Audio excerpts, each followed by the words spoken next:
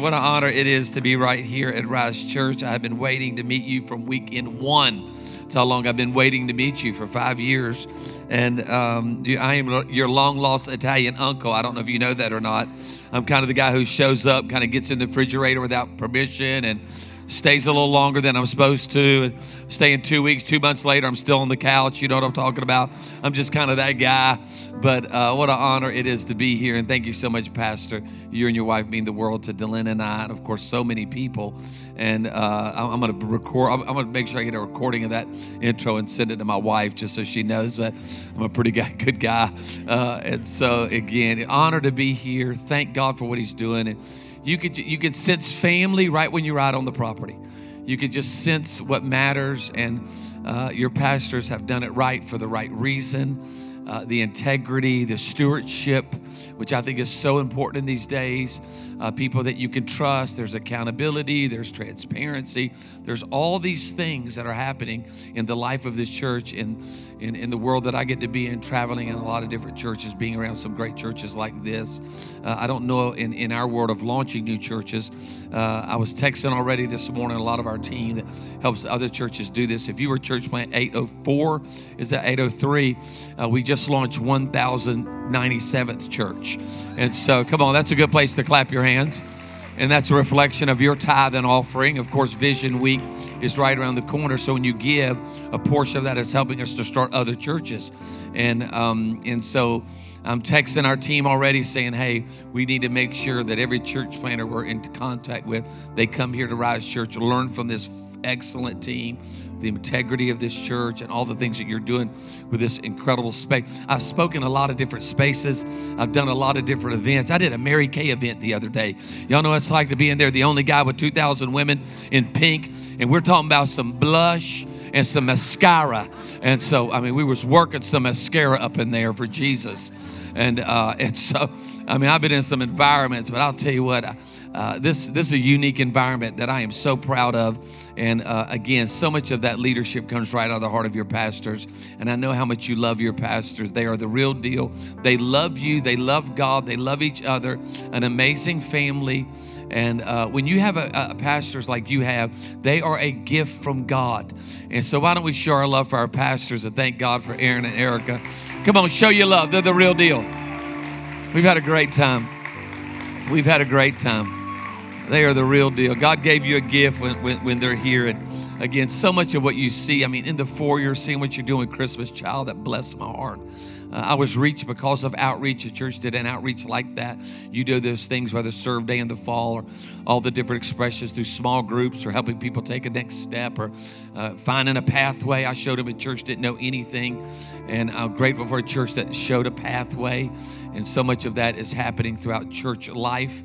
And then being able to see what God is doing here locally with your outreach, and then helping us launch more churches. That's a part of Vision, and I know you have that right around the corner. Anytime I have an opportunity, I pastored for 20 years in Baton Rouge, but I attend a church now in Birmingham, Church of the Highlands, a church like this, multiple locations, and lead this organization. But anytime we're in a season like we are right now, I was talking with your pastor this morning about we're doing some things in the correctional facilities right now, helping families, being there for that situation. We're all planning to give. We're getting excited about making an impact in our correctional facilities, about being able to expand it in some new areas in Alabama. So we're all praying about giving.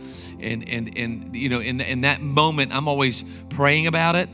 And there's three words I always work with in my own heart, me and my wife together, as we head into a Vision Sunday, a vision moment where we're giving. I'm praying, and then I'm planning. I make it a plan. Lord, what are you saying to me? I'm going to plan on being a part. And then the other one is I participate with that. And so I want to encourage every single person, lean in and participate with Vision Week, which is right around the corner. They'll tell you a lot about that, but I'm excited about it. Our family's doing well. I never communicate without showing a picture of our family. So I think there's a picture of family. There's the Rizzos right there. That's the Rizzo family. I'm Italian, but I married a Cajun girl. Y'all know what I'm talking about? There's a whole lot of activity going on in my life. And so that is that's our oldest daughter, our youngest daughter there in the white. She just graduated from Alabama. That's my son, Dylan. He's serving at Highlands. This is our oldest daughter, McCall. She's an LSU graduate, married a boy that is an Alabama graduate, so they have football issues constantly. But our oldest daughter is pregnant with our first grandchild, and she's my favorite child right now. I don't even like them other two. Y'all know what I'm talking about? I only like that one right now, and so she's going to bring us our first granddaughter. And then that's my lovely wife. We've been married 35 years, and I get it. I know you see that and think, how did that happen? It was a moment of blindness in her life, and then she's just had grace on me. She is gorgeous. She is my favorite thing in the whole world is that girl right there. I love her, and she is the best Christian I know. And I know I'm just grateful for my family, and I feel like family here. And so if you have your Bibles, I want to talk for a few minutes around the idea of a life of over and above. A life of over and above. And really what I'm doing is saying amen to a church that gets this. It's a big reminder of what we are and what you don't see the growth of this church, and my goodness, so many people coming to Christ and all the impact that you're having, the excellence of those that are serving outside and all around. Everywhere I've gone, people serving, nice, kind folk. You don't see that without being over and above. And I want to remind you about that as we look at the scripture. Let's all pray. Father, we love you. Speak to us for a few minutes today. Lord, let every person know that they matter, every single mom or blended family or student, God. Lord, speak to every heart.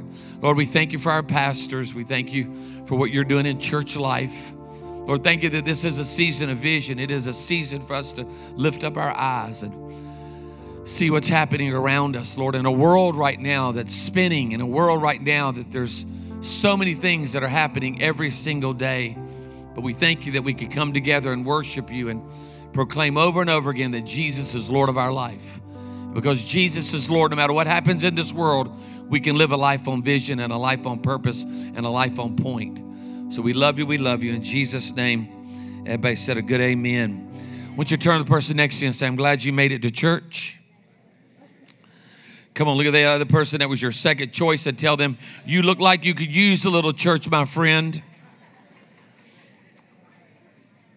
You know, I love the kind of the why behind the what of Rise Church. I love the idea that when we get together and what it's all about here is to reach people and to build lives.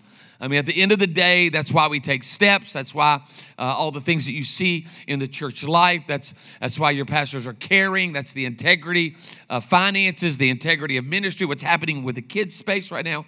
It's all about building people, and it's about reaching lives and making a difference. We launched a church back in 1992, my wife and I in Baton Rouge, and we were there, and it was a little small building that someone let us use, and this little small building had a parsonage attached to it. Now, if you don't know anything about a parsonage, this was just brilliant idea that they came up with where the pastor gets to live on the property and you never leave. It's a little bit like it being incarcerated at the ministry. And so I was incarcerated on a piece of property. So a parsonage is an incredible, horrible thing all at the same time. And so we lived in the parsonage when we started our church, just right out in the yard of the church. And the other amazing, brutal thing that they did for us is the phone would ring and you couldn't unforward it. It would ring at the church on Sunday morning from like 8 in the morning to about 2. But then it was forwarded to the house all the rest of the week. So it was just such a blessing and a cursing all at the same time. And so we're living in the parsonage, and one afternoon we'd been in church for about 5 or 6 months. The phone rings, I pick it up, and it's Sister Onita. Now, Sister Onita, she Cajun, y'all. She lives down by Bayou Manchac. And so she's down by Bayou Manchac, Pasadena. We got about flood water getting ready to come up out to Bayou Manchac. Going to come across Hoosier Road, going to come up over here by Elliot's house. Going to come down across the field at Brother Broussard's house. And if we're going to flood my house, you're going to need to get a truck, get down here and get me out this house. I got Mama all upstairs, got them babies out in the front yard. Y'all going to need to do something with this. And hangs up the phone. And I'm like, this is my first time. I mean, I'm a church planter. I'm like, do I even know anybody that has a vehicle? And so I finally call a guy who's got a truck, and I call a teenager, and I'm going to go over there and kind of give spiritual oversight because that's about all I think I can contribute. And so we go down Bayou Manchac, we go Hoosier over there by Amy River, and we pull up on Sister Onita's house. And for sure, you look across the pasture, see the flood water coming. And so we get in there, we load our furniture up. Where are we taking this, Sister Onita? I don't know. Where are you taking it? Y'all know what I'm talking about? How many's ever been to a move and it was supposed to take an hour and 3 weeks later you're still helping a friend? That will no longer be a friend, if you know what I'm talking about, but your enemy after that. And so we load up her stuff. I go rent a warehouse. We're going to put Sister Onita over there. She's a widow. Her mother's been a widower for a while. We rent a small warehouse. We get all her stuff out. We get the babies out the front yard, get Mama out upstairs, and the flood water comes through her house and is there for about a week. It goes down.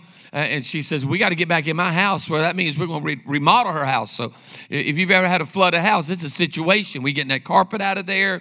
We're getting that tack strip. We're getting the baseboards, that sheetrock, and we're laying carpet, everything. I mean, we're like 3 months into this project now. And finally we get it all done, and we get Sister Onita back in the house. I get Mama back upstairs. I get the babies out in the front yard, and I head back to the parsonage about 3 months later. I'll never forget, in the vehicle going back to the parsonage, I'll never forget thinking about what we had just experienced, that how our church came together, and the men of our church and the women of our church, and we gave over and above out of our finances, and we sacrificed for that family. I will never forget for the rest of my life, even to this day, to this morning, that I had no regrets. I remember thinking, I'm glad we went all in. I'm glad we didn't halfway help Sister Onita. I'm glad we just didn't do a little bit. In that moment, I felt a difference. I felt that we had made a impact on this family for the cause of Christ. We had lifted up Jesus through our giving and through our serving and through our caring. And I was glad as a church that we went over and above for people. I don't think there's ever a time that we regret that. Not in light of the kingdom, not in light of eternity, not in light of the cause of Jesus Christ. Now, I love finding these scriptures. Again, I wasn't raised in church, so I read my Bible for the first time when I was 18 years old. I was raised in a little beach community called Myrtle Beach, South Carolina. Come on, shout out to Dirty Myrtle. If you've ever been there, you know it. And so I'm raised in Myrtle Beach. We did not attend church. We were not church-going people, but I came to Christ because a church like this did a serve day, did an outreach, and reached me outside the walls of the church. And because of that, it impacted my life. And I was able to be in church. And so read my Bible for the first time when I was 18. But I love finding these scriptures that I call kind of one-stop shops, where right there it has everything you need to know about a subject or about a value in our life. And there's one of those. It's in 2 Corinthians chapter 9. And it talks about generosity. It talks about not being eat up with selfishness. It talks about being able to get outside of yourself and not being so me, myself, and I driven.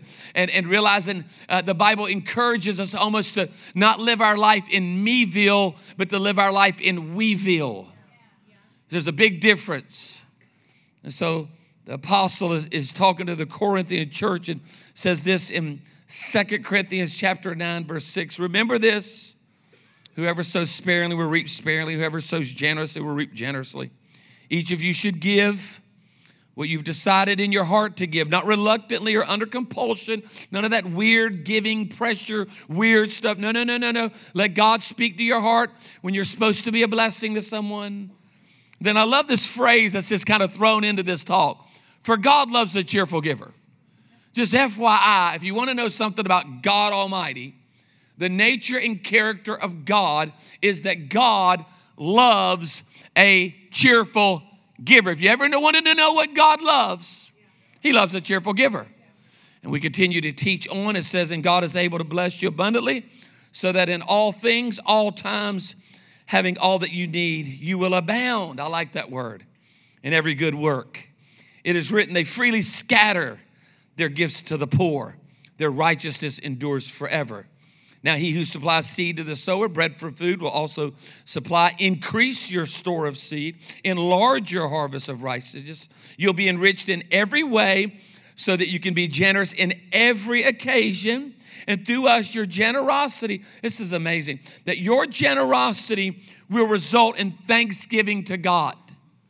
We just put on pause for a moment. You mean to tell me that I can live a generous life and care about my neighbor and notice people around me and be a blessing to the church and be a blessing to the widow and be a blessing to the mission and be a blessing to children around the world? You mean to tell me that my generosity can create a byproduct of thanksgiving to God? You mean I can live my life that in turn can impact somebody else's life after all the Lord has done for me?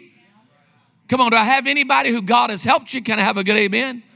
I mean, you think about how God has forgiven you and how God has helped you in your marriage, how God has healed you, how God has been there for you. Hey, when God walked in, when other people walked out. And you mean to tell me that in return, I can live my life in a way that other people will experience that? I'll take more of that. That's what the writer is saying to us. That's what the scripture is saying. It says this service that you perform, it's not only supplying the needs of the Lord's people, but it's also overflowing. It's a great word. In many expressions of thanks to God because of the life of service by which you proved yourself. Others will praise God for your obedience that accompanies your confession of the gospel of Christ. You know what that means? It means you actually live out what you proclaim to do. How many knows that somebody that's about to bless anybody, and if they never follow through with that, does it bless anybody? My idea to help you, if I don't follow through on my idea, it doesn't bless anybody. An intentional blessing is amazing. It's the action. If I'm going to give you a compliment, but I never say it, then you don't get blessed by the compliment. He said, no, it's obedience. It's when you walk it out. It's when you live it out for your generosity in sharing with them and with everyone else. I'll add one other scripture to this that I think makes sense in this reading of 2 Corinthians chapter 9, John 3:16. My goodness. Where would we be without John chapter 3, verse 16? It is the landmark of the gospel. For God so loved the world that he gave. God loved, God gave. He gave his one and only son that whoever, others, that believe in him shall not perish, but have everlasting life. Can I have a good amen for the reading of God's word? My goodness, there's so many things I love about this. We could just talk on and go to a meal and eat some chips and dip and just talk about it. I love, but something that, as I was studying this recently, when I was reading it, and you read 2 Corinthians 9, you read 2 Corinthians 10, you're just going through this, you run into that little phrase right there in verse, right there at the end of verse 7 as we go into verse 8, God loves a cheerful giver. When I was reading it, it jumped out because I thought, wow, it's amazing that in this teaching, it's like Paul is just saying, hey, remember something about God. Because sometimes we wonder what God is like. Maybe we've had a hurtful experience. Maybe we've been hurt in a church or we've had a moment in our life where we're not sure what God is like. I wonder what God is like. What does he think about me? And what is he really, what's his character and nature towards me? Towards what's happening in the world today? What is God like? And here we see a little glimpse of something that God loves. Now, there's not a lot of things that the Bible says that God loves. We just read one in John 3:16. For God so loves the world. We know that God loves people. We know that God loves lost humanity. We don't know if he has a favorite color. We don't know if he has a favorite animal. We don't know if there's a favorite beach spot. We don't know if there's a favorite country or a favorite language. But right here, it gives us detail specifics that one of the things that God loves is God loves a cheerful giver. So in my processing, not being raised in church and being saved by the blood of Jesus and the gospel coming to me, in my process, it makes me then say, well, then I want to be who God loves. I'll explain it like this. So I fell in love with my wife when she was in like with me. Work with me. Can I have a good amen rise? That means I said, I love you, and she said, thank you. My brother. If you get a thank you, don't go buy that ring yet. Hold up. Don't go to Zales. Hold up. So I'm getting thank you. That's great. Well, that's awesome. Thanks for telling me that. And so I started trying to figure out, how am I going to get this girl to love me? Because I fell in love immediately, and she was in like, and I was in love. So I started finding out what she loved. She loved Pizza Hut. I love Pizza Hut too. Every day I'll go to Pizza Hut. She loved little precious moment statues that you get at Hallmark. They're my favorite thing in the whole world. I went to every Hallmark store in South Louisiana, bought every single one of them and gave them to her. I love all these little statue children flying a kite with these big heads and these little hair. I love all of them. I'm a collector. I'm a collector. Well, eventually, she kind of got a glimpse of the total package. Y'all know what I'm talking about? And I'll never forget when she said, I love you too. I was like, oh, it's on. Let's go. We about to say yes to the dress. Where you at? Because I started loving what she loved. God loves a cheerful giver. That's what I love about this church. Thank you, Lord, that Rise Church loves generosity, loves being a blessing. So what's the opposite? Being stingy? You know, I go to that church. The other day I was at a place and I was in a store and a lady walked up to me and she's doing this right here. I know you. Snapping at me. I know you. I was like, what's up? She's got a friend with her and the friend's looking at me. Who is he? And she's snapping. They both snapping at me. The Alabama lady's just snapping at you. She said, oh yeah, you preach at that church. And I was like, oh boy, okay, what's up? And she said, oh yeah, she turns to her friend, it's that church that helps everybody. Ladies just snap, yeah, you're at that church that helps everybody. You know, I looked at her and said, thank you. That's one of the greatest compliments I've ever received in my life. Do you want the opposite? Oh yeah, you're at that church that helps nobody. We don't want that. Lord, help me to be marked by the thing that you love. And the Bible says that he loves a hilarious giver. That Greek word is hilaris, which we get the word hilarious. So that means he loves a ha ha ha ha. I don't know about you, but I love hilarious. I don't need anybody else in my life telling me more negative things. Nobody, when somebody calls me on the phone and says, I can't wait to see you, I've got something hilarious. Tell me right now. When are we meeting? Somebody says, I got something horrible to tell you. I'll call you next week. You know, I invite hilarious. I want hilarious. I want to be around hilarious people. I want to be around hilarious things. Why? Because it's cheerful. And God says, I love a cheerful, hilarious giver. God, let that be my life. Let me be that as a dad. Let me be that as a husband. Let me walk in those things. That, Lord, if that's what you love, then I want to do that. Why? Because the Bible says that joy and generosity is tied together. So, Lord, help me. I need more joy in my life. The joy of the Lord is my strength, and that joy and generosity is tied together. So help me to walk in that. And then I love also in the scripture how it talks a little bit about how the farmer is scattering the seed and how he's scattering it and being a blessing. If you and I were talking to a farmer and he said, I've got all this seed, what are you going to do with that seed? I'm going to hold on to it. I'm going to hoard it. You would say, don't do that. Because if you hoard the seed and if you hold on to the seed, you have no future. If you hold on to it, you can't help anybody. The power in helping, the power in growing, the power in producing and fruit and harvest is in the releasing of it. So Lord, help me to be a person that's not afraid to be a blessing, to say the word that I need to say, to communicate the value that I need to communicate, because that's what you do. Because generosity, when you release it, creates freedom and blessing to someone else. I was talking to your pastor. I want you to know this about Rise Church.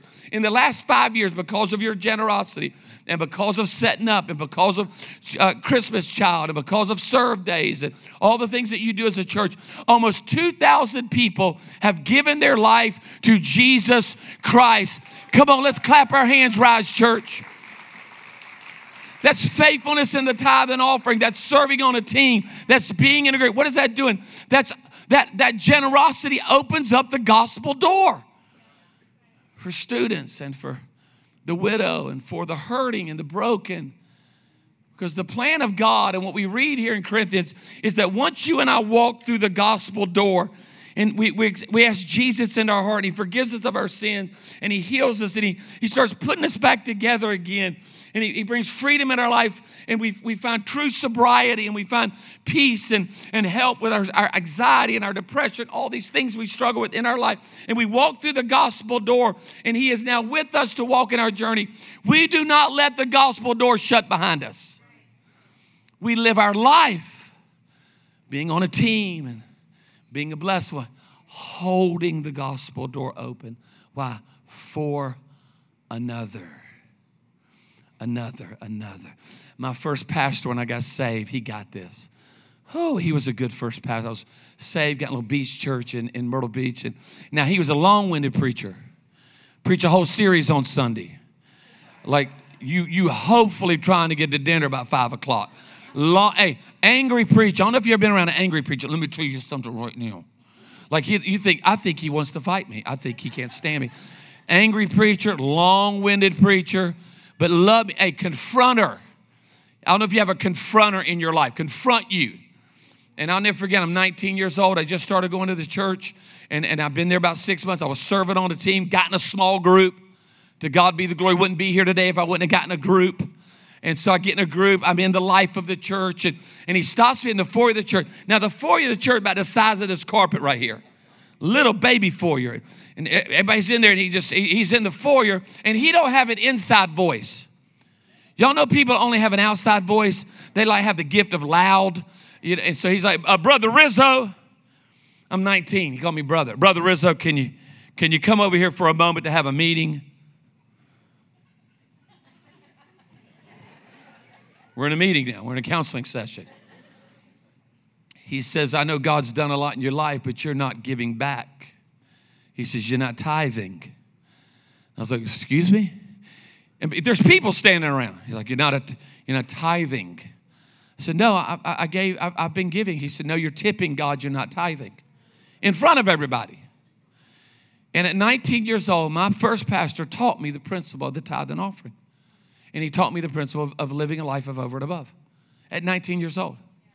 He said, let me help you a little bit. The tithe, he said, if God gives you 10 Skittles in your life, you return one back to him, to the local church, and you help us do all this. That's what you do. He could ask for more, but he said, just give me a tenth, give me a tithe. He said, I need you to start tithing on everything the Lord blesses you with. He said, I want you to teach you. He said, the tithe works this way. You get paid, you work a hard job, I was laying carpet at that time. You lay in carpet, you do some wood floors. When you get paid, that's, after the fact, you worship me with your giving, you worship God, you thank him. Lord, thank you for providing for me, thank you for helping me, thank you for feeding me, thank you for taking. That's after the fact. You're honoring God. It's worship to God. He said, but Dino, let me teach you a little bit about over and above. Over and above is it's before. He said, that's where you feel moved by God to do something for Jesus, to do something for others beforehand. That's what it's like going to the donut place and the Holy Spirit whispers and says, get a few extra donuts for somebody.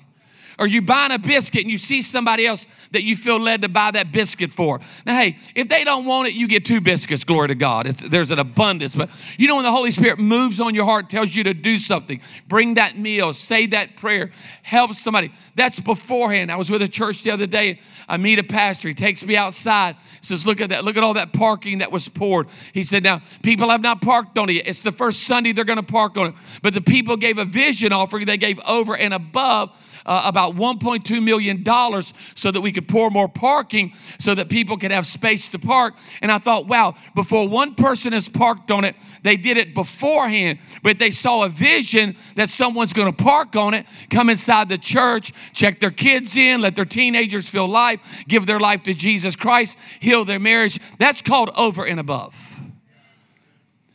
And my pastor knew something about life that I didn't know. He knew that marriage, parenting, and life never works well when you live in the world of stingy. He taught me that. I'm grateful for the pastor. I'm going to finish up and give you a little bit of application, just real simple, just 3 applications as it relates to living a life of over and above. So we're praying for the vision and thinking about our legacy, wanting to make a difference with our life. Here's the first thing. Just start. What's the most important step of any journey? First one.